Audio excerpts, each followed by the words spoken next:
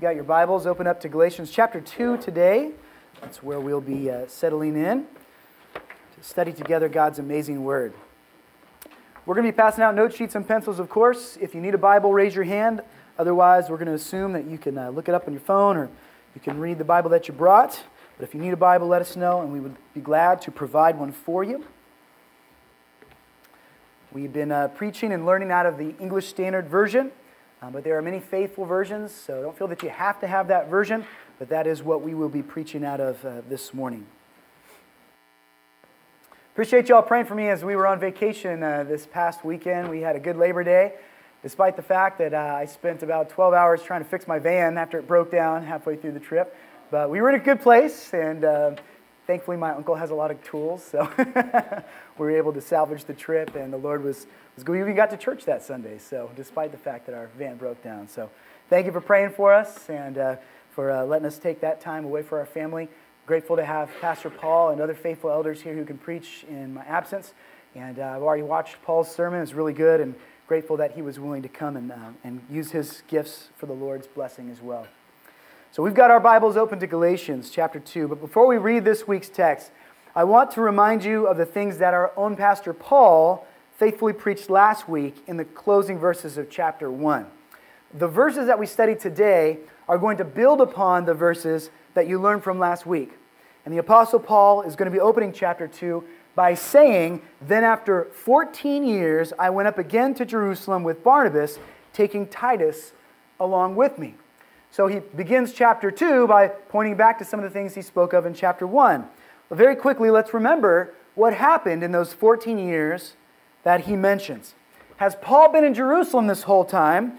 Not primarily. Paul has not been ministering in Jerusalem, though the core of the church was established there, and though many of the apostles were spending time in Jerusalem, Paul himself was not ministering very much in that region at all.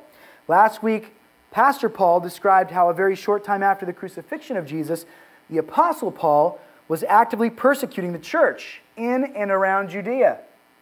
He was a vocal enemy of the gospel. He wanted to stop this movement of people that were following what they claimed was the Messiah, but what Saul believed was an impostor.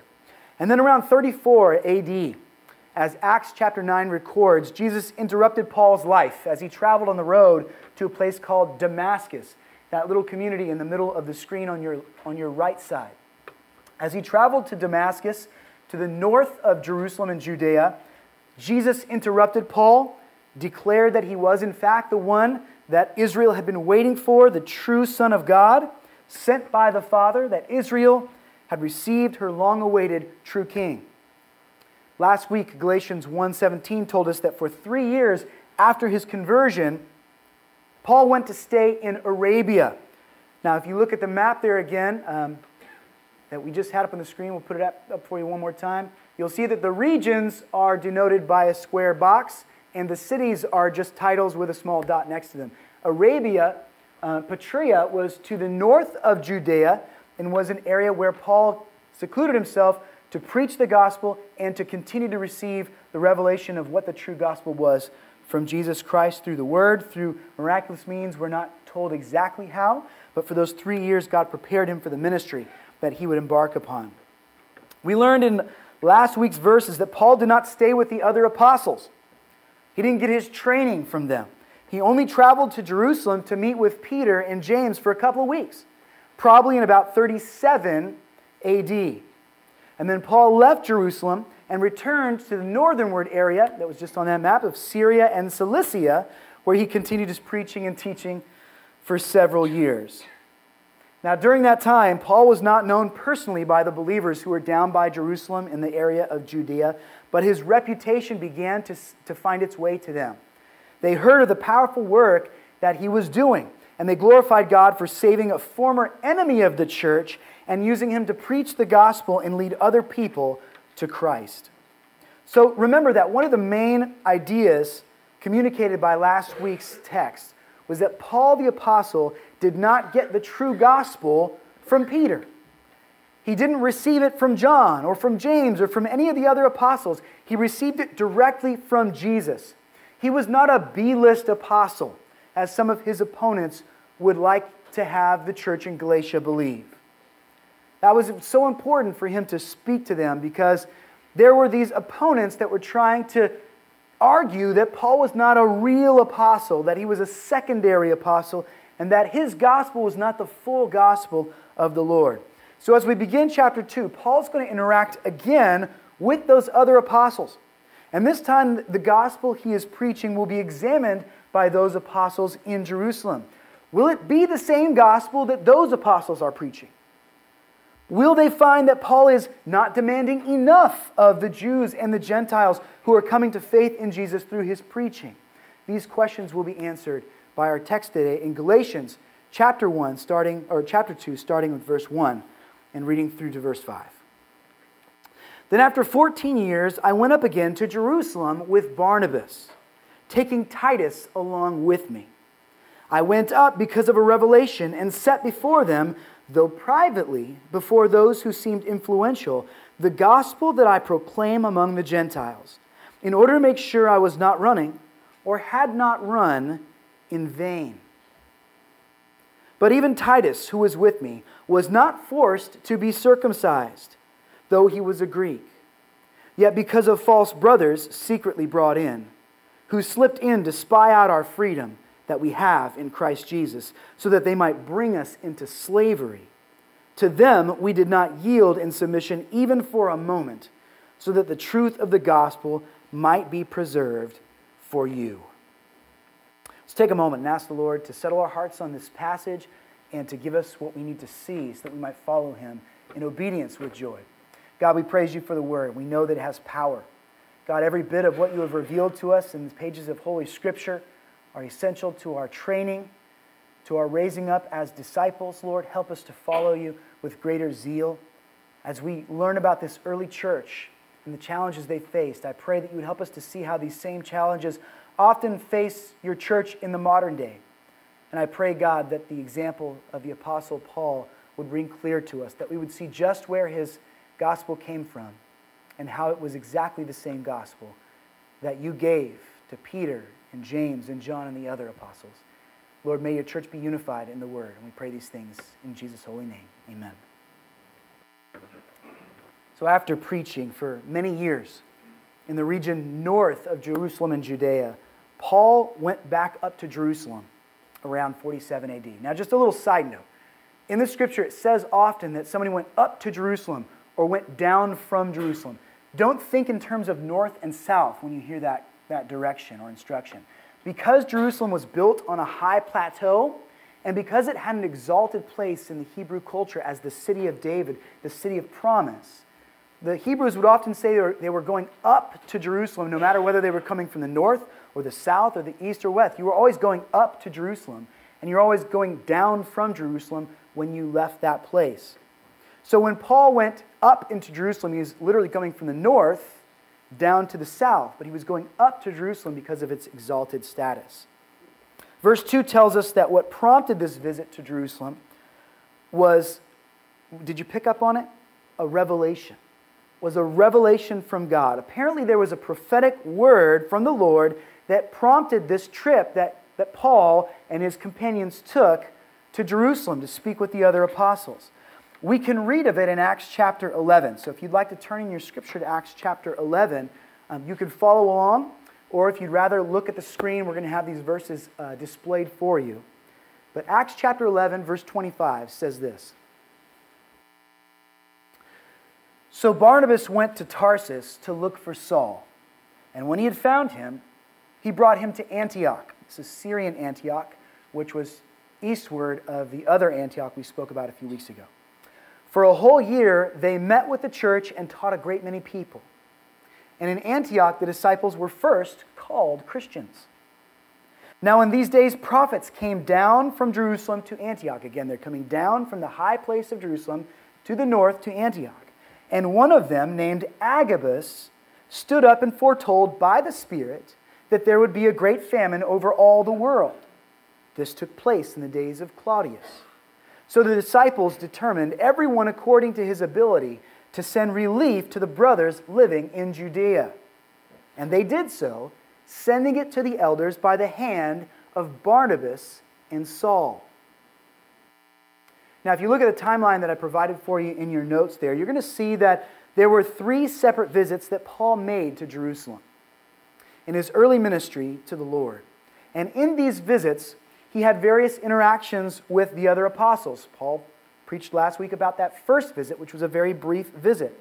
We know that here in Galatians chapter 2, Paul's referring to his second visit because it is the visit that was prompted by a prophetic revelation, not to Paul himself, but to a man named Agabus. We can also be confident that the Galatians chapter 2 story we're reading today is referring to Paul's second visit to Jerusalem, recorded in Acts chapter 11, and not his third visit, which is recorded in Acts chapter 15, because something very important and major happened in Acts chapter 15, something that would have been very relevant to his discussion with the Galatians. The Jerusalem Council happened in Acts chapter 15 during Paul's third recorded visit to Jerusalem. If Paul had already attended the Jerusalem Council, that would convene and settle the controversy over whether new believers who were Gentiles had to be circumcised and converted to Judaism as well as Christianity. If that had already happened, there's no doubt that Paul would have brought up that ruling. But he doesn't bring up that ruling here in his argument against his opponents because it hasn't happened yet. The Jerusalem Council of Acts 15 likely happened a couple of months after Paul wrote this letter to the Galatian church. So he only mentions the meeting that he had in his second visit to Jerusalem with certain influential pillars of the church in Jerusalem. Acts chapter 11 account only records that Barnabas and Paul came to give relief, to give an offering from the other churches in the north. But we learn here in Galatians chapter 2 that the Lord used that meeting for some additional important purposes as well. The fact that Paul went to Jerusalem because of a revelation indicates that Paul did not go to Jerusalem because he was summoned there by superior apostles. Now, his opponents often tried to claim that Paul was not as important as Peter or John, and so it's good for us to see that Paul went to Jerusalem in the second trip because the Lord had prompted this movement. The Lord had prompted the churches in the north to send relief to Jerusalem in anticipation of this great famine. God wanted him to go and meet with these apostles. It wasn't the apostles who ordered him to show up and give an account of himself. He went by the prompting of the Lord, the leading of the Holy Spirit. Paul was a supporter of God's church, and God's church in Jerusalem were in for some hard times, according to this revelation that Agabus had received. So Paul was involved with providing that relief for them. Galatians chapter 2 tells us that Paul does not take his journey alone. In addition to Barnabas, that Acts records went with him, we also see that Titus was with him. Now, each of those individuals is an important party to the events that are going to unfold in these 5 verses we're studying today. Barnabas was a fully Jewish believer who had an established reputation among the earliest church. The people in Jerusalem didn't know Paul personally, but they did know Barnabas very well. His nickname meant son of encouragement, for he worked to lift up the spirits of the brethren, and he was a faithful witness to the gospel wherever he went. His word meant something to the early church. And so his presence likely served to balance some of the edges that Paul, no doubt, brought to the conversation about what the true gospel really was about. Barnabas has stood and he has vouched for Paul in the earliest days of his turning toward Christ, and so it was fitting that Paul would bring his faithful advocate with him in this time of testing. He also brings with him this man Titus, who loves the Lord Jesus the same way Barnabas does, but who is culturally a very different person. Titus was a man who put his full faith in Jesus Christ, but he was not a man of Jewish lineage. Titus was a faithful Gentile who is serving as a preacher of the gospel. He was led to the Lord by Paul's preaching, and he becomes like a son to Paul, eventually serving as an elder in the church founded in Crete. But at this time, his faith in Christ would really force the apostles to evaluate their stance on the law. Would Titus' faith in Jesus be enough to consider him a saved man? Or would Titus need to take on the law of Moses in order to truly experience redemption? So it's very wise and strategic of Paul to have brought these 2 very different friends to be representatives as they come and show their gospel to these other apostles in Jerusalem so they might decide whether they were saved under the same circumstances, under the same gospel of Jesus Christ. Personal testimony, by the way, is not everything. You'll find many people who will give you heartfelt testimonies of how Allah has changed their life or how Buddha has impacted their being. Personal testimony is not the end-all, be-all of truth. The Scripture is the end-all, be-all of truth. It is what governs what is right and what is wrong, what is true according to the Lord God.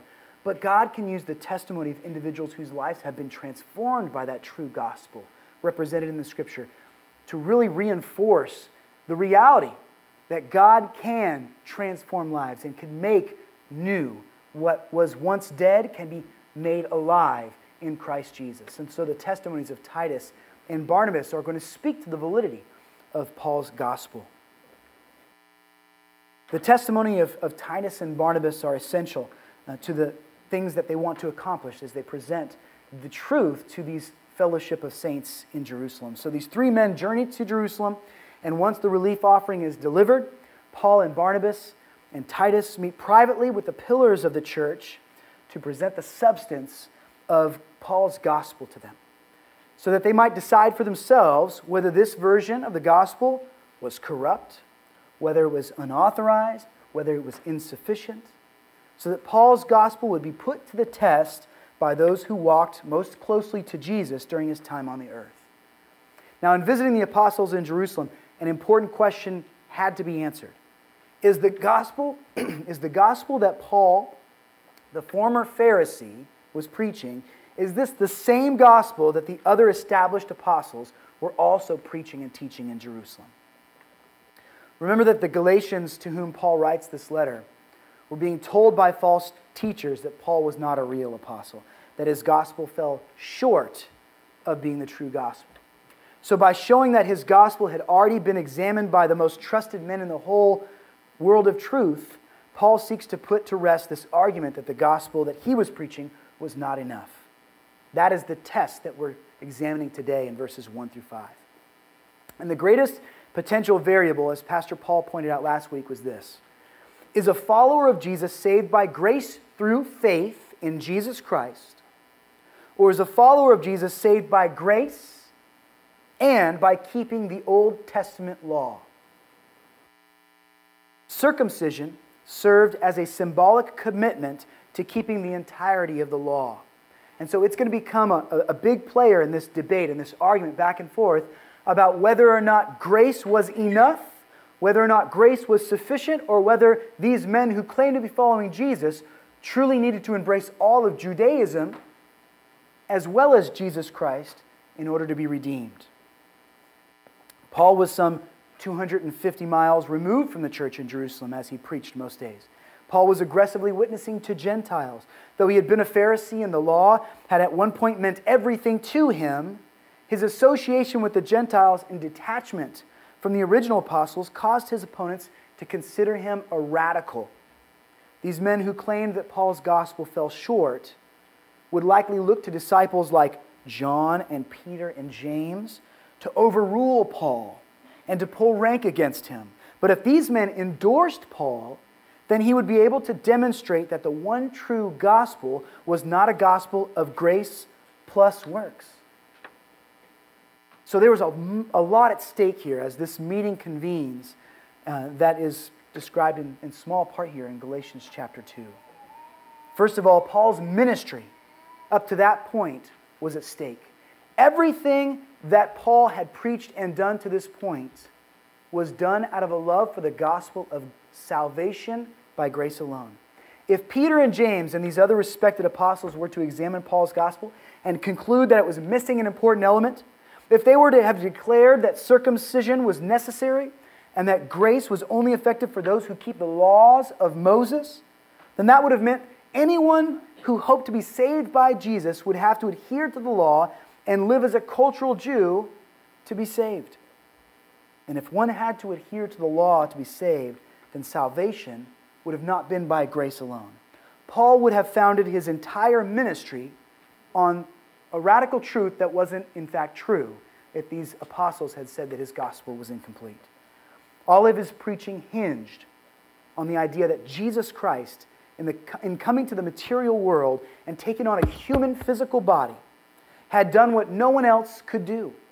Jesus had fulfilled the law. He had walked in the face of temptation. He'd experienced the limitations of human flesh. And yet in every turn, at every opportunity, he had said no to the lies of the enemy. Jesus kept the law perfectly. And all of Israel to that point had proven time and time again that no matter how hard men try, they will never be able to uphold the law of Moses flawlessly. Without fail, we fail. Without exception, every man falls short of the glory of God. We will transgress God's commands. Jesus fulfilled the law so that as the perfect and spotless sacrifice, he could give his own life on the cross as a substitute for our broken lives. He could pay the legal penalty that we owe to God for our sins and wash our record away. And that's what Paul preached. He preached it in the synagogues. He preached it in the marketplace. He preached it to the brothers every Lord's Day when he gathered together with them. But if faith in Jesus Christ was not enough, if that was only half of the good news, then what that would mean to Paul is that everything he had worked to accomplish had fallen short. It was all vanity. All his preaching would have been meaningless. The churches that he founded would need to be retaught. The men that he discipled and mentored would have to be re-educated. If the true gospel was grace plus works, then his whole ministry would unravel at the seams. And so there is so much riding on this ruling in Jerusalem. The validity of Paul's ministry was at stake, but something even more important was at stake in that meeting. The spiritual freedom of every believer was at stake. Did you know that apart from the grace of Jesus Christ, that you are a slave to your sin? There is a reason that Paul preached a gospel that was Jesus plus nothing equals salvation. Because he knew that if we had to contribute anything to our own redemption, that we would never be able to afford such a price. Only Jesus Christ could save us from our sin. John 8:34. Jesus answered them, "Truly, truly, I say to you, everyone who practices sin is a slave to sin." How does that rest with you, Americans? How does it feel to hear from the very mouth of God's Son that the practice of sin, which everyone is guilty of, is an undeniable indicator that a person is not in fact free, but is a slave? From time to time, I have to conduct funeral services, and sometimes those funerals are for people who did not believe in Jesus Christ, for people who lived their whole life independent of his rule, so far as they know in their mind. And it is shocking to me how frequently in those funerals a family member will come to me and say the one song that person would like to have played at their funeral is very special to them. It's a Frank Sinatra song called My Way. How many of you heard that song before? Raise your hand if you've heard that Frank Sinatra song. If you heard the tune, you'd probably pick up on it. It's the crooning voice of Frank Sinatra, and he starts off, "And now the end is near, and so I face the final curtain." Okay, I'm not going to sing the whole thing for you. I'm not going to do it, okay? But you've probably heard that tune. It goes on to say, "My friend, I'll say it clear. I'll state my case in which I'm certain." Such confidence. "I've lived a life that's full. I've traveled each and every highway. But more, much more than this, I did it my way." I don't know how many times people have said, "I want this played at my loved one's funeral." It's basically an anthem to man trying to live their lives independent from a God who would rule over them. To say that I lived my life my way, not according to anybody else's rules or regulations, that I walked my own path, that I chose my own way, is a great confession of the heart of sinful man. My way is basically sung from the perspective of a person whose life is winding down, the end is near, and life hasn't been perfect. There have been rocky roads, but at least that person got to be independent and do everything they wanted to do by their own rules. And that appeals to people, doesn't it, friends? It sounds great to say you did it your way, that no one was your boss, that no one was able to tell you no. But how do you think that song would play if you were to get to the end of your life, the life that God Almighty provided for you, the life that you lived in His world, that He created with His own words, the life that you lived with His breath of vitality in your lungs, bearing His image? How do you think that song will play if you get to the end of your story and you stand before the judge and he asks you why he should let you into his heaven? And you said, because God, I did it all my way. How do you think that's going to play before the Creator of the heavens and the earth?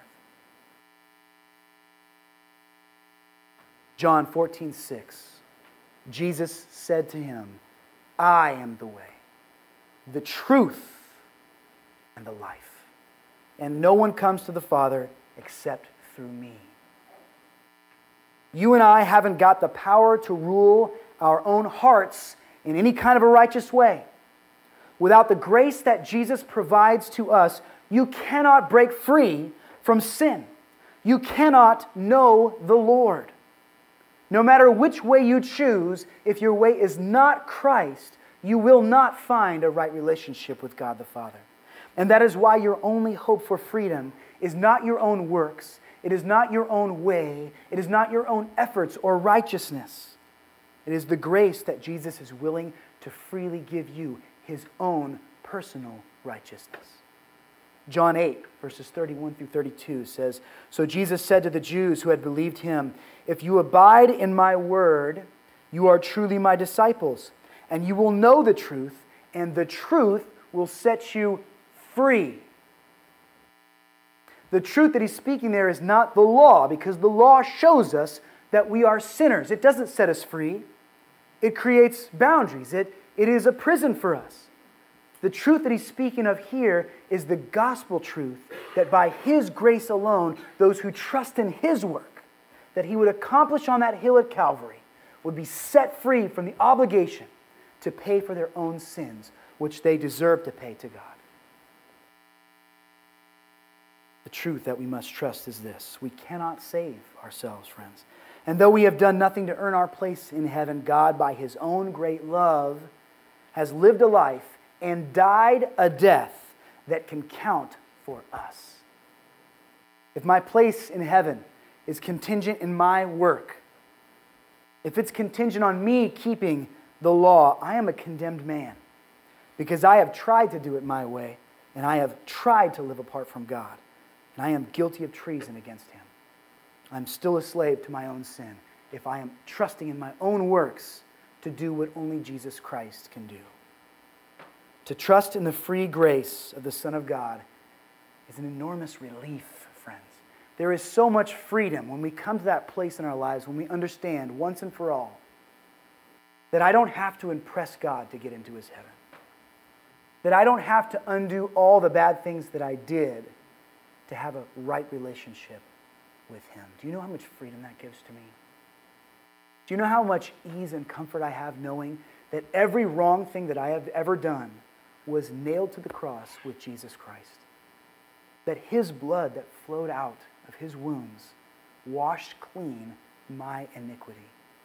I do not have to prove to God that I am something that I am not. I simply have to stand and receive the grace that God has given to me through Christ as He makes me something that God intends me to be.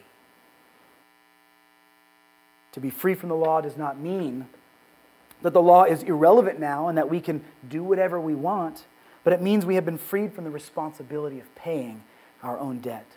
A person living under the burden of works must constantly walk through life with the question hanging over their head, have I been good enough? Have I been faithful enough? Is there more that I need to do? Is God pleased with me? That question has already been answered for us. It's answered like this. First of all, we can never do what is enough.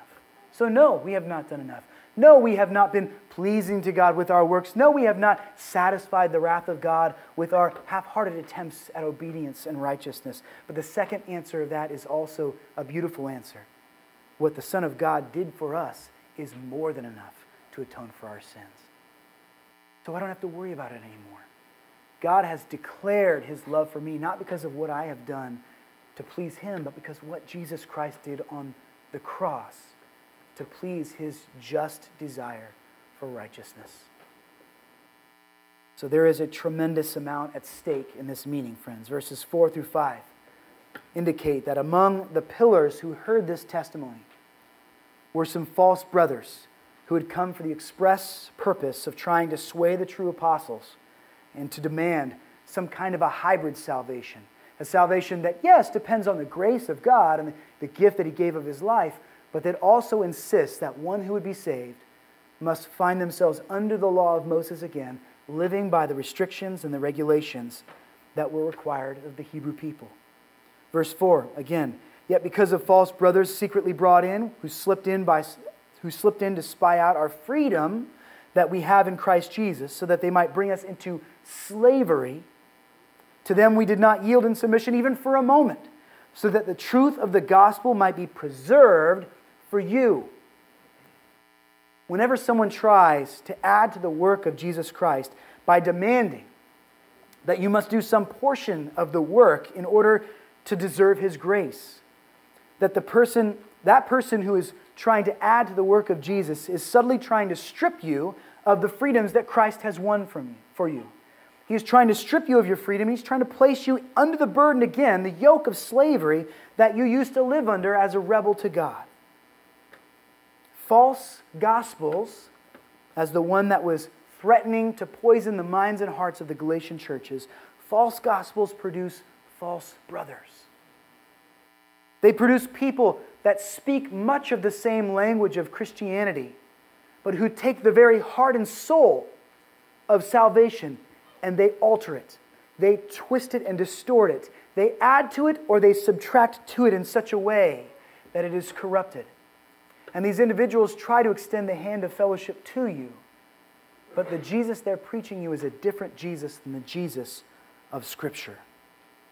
To them, the false brothers, we did not yield in submission even for a moment, so that the truth of the gospel might be preserved for you. How did Paul and his companions deal with this dangerous opposition? They stood firm in what they knew to be true, and what they knew to be true was all that Christ had revealed to them through Paul. So these three men, Paul, Barnabas, and Titus, stood before the pillars of the church in Jerusalem, and they shared with complete transparency about the good news they had been preaching in Cilicia and in Syria, the good news of salvation by faith in Jesus Christ. And though there were wolves in sheep's clothing there, trying to no doubt question and challenge the validity of that gospel, these men refused to yield an inch when it came to that important, essential truth. Anyone who desires a redeemed relationship with God will only attain it through the work of Jesus Christ and never by their own obedience or devotion. And I want us to take a second now to please consider this man Titus and to consider how he felt standing there or sitting there before this council of important men. This man Titus, who was surrounded by Jewish men of heritage who could draw their lineage all the way back to their fathers, the fathers of the Old Testament. The men who knew which tribe they descended from, who could point to geographical, physical Israel and say, my family's got a claim there. Titus had heard the gospel and responded in faith, even though it was culturally contrary to what he had grown up with. Even though it would be entirely new to him to follow this Jesus, who is the Son of a God that he did not grow up worshiping. The Holy Spirit revealed to his heart that it was true, that he needed Jesus Christ to be his King, and he had yielded to Jesus Christ. He had put his full faith in the Son of God, though it wasn't his culture. No matter what arguments were made against Paul and his gospel of grace, Titus was not compelled to be circumcised, even though he was a Greek. The Holy Spirit inside of Titus did not grieve him with a heavy conscience of guilt so that he might decide, you know what, I really do need to be circumcised. I need to place myself back under this burden of Moses' law. To the contrary, he felt no urge to follow the law of these Judaizers who were trying to sway the church's opinion of the true gospel. As he sat there and listened to reputable Jewish men suggest that his place before God was counterfeit because he had not yet been circumcised, he stood firm, knowing that he was saved by the power of Jesus Christ's grace. Any arguments that proposed the gospel of Paul to be incomplete were entirely unconvincing. The false brothers failed to persuade the true brothers, and as we will see next week, the trusted pillars embraced Paul and his preaching ministry, not adding anything to what he was preaching. Grace alone, by faith alone, in Christ alone was the heart of the true gospel. It's what Peter preached, it's what John preached, it's what James preached, and it's what Paul preached. Each of them having received it from Jesus himself. Church, we cannot be content to merely share the gospel of Jesus. We cannot be satisfied to only preach it. The gospel has also got to be defended, doesn't it? These false teachers who tried to infiltrate the church, these men who seemed to be brothers but were not brothers, that didn't end in the early church days. There are still threats to God's gospel today, to the integrity of what He has revealed to His people. And so, friends, we must be diligent ourselves to stand as Paul and Barnabas and Titus stood, to be ready to describe the gospel with clarity, to be ready to refute the twisting of the gospel. Our spiritual freedom is on the line. And while it is somewhat unlikely that you've been pressured to return to the law of Moses as a means of salvation, I doubt that anybody has come to you and said, you've got to get circumcised. You've got to take on the Torah. You've got to go to synagogue. You've got to offer your sacrifices. There will always be people who will try to return God's church to the yoke of slavery by insisting that Jesus needs some kind of an addition to make your salvation valid. That we must somehow keep a form of the law in order to be saved. Some people are preaching that, oh yes, you need Jesus, you need the grace of Jesus, but you also need to be ecumenical. You need to tolerate everybody in the world, and we've just got to embrace every person who shows any kind of faith as wanting to be near to God. And so that, they've got some kind of belief there. You've got to embrace them too. But that's not what Jesus says, is it? He says, I am the way and the truth and the life. And no one comes to the Father except through me. There will be some who say, yeah, you need Jesus, you need His grace. Of course you need that. But you also need to be a good patriot. You need to stand for your country. You need to be a good American and a good Christian at the same time. Or else, what does Jesus have with you? Friends, I love my country. But I am not a citizen of the United States like I'm a citizen of heaven. And so we must put Jesus first, and we must worship Jesus alone, and not let anybody convince us that we need Jesus plus something else. Someone's going to come alongside you and say, you need Jesus, but you also need social justice. You need to make sure that you're a civil rights advocate and that you're doing everything that you can to make everybody equal here on earth. And those are good things, to work towards equality and to look after the oppressed. But friends, the gospel is about eternity. It's about something much greater than the world that we live in today. So don't let anyone with an agenda come into your life and say, yes, Jesus, but also this.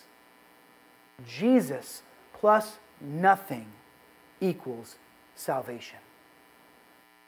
And if we do not champion this important truth, then perhaps someone who looks like a brother, perhaps someone who has nothing to do with the gospel or with the scriptures, someone will gladly come and plant seeds of doubt in your heart and mind and do whatever they can get you to do to trust in your own power rather than the power of Jesus Christ, the Son of God. We must be ready to stand.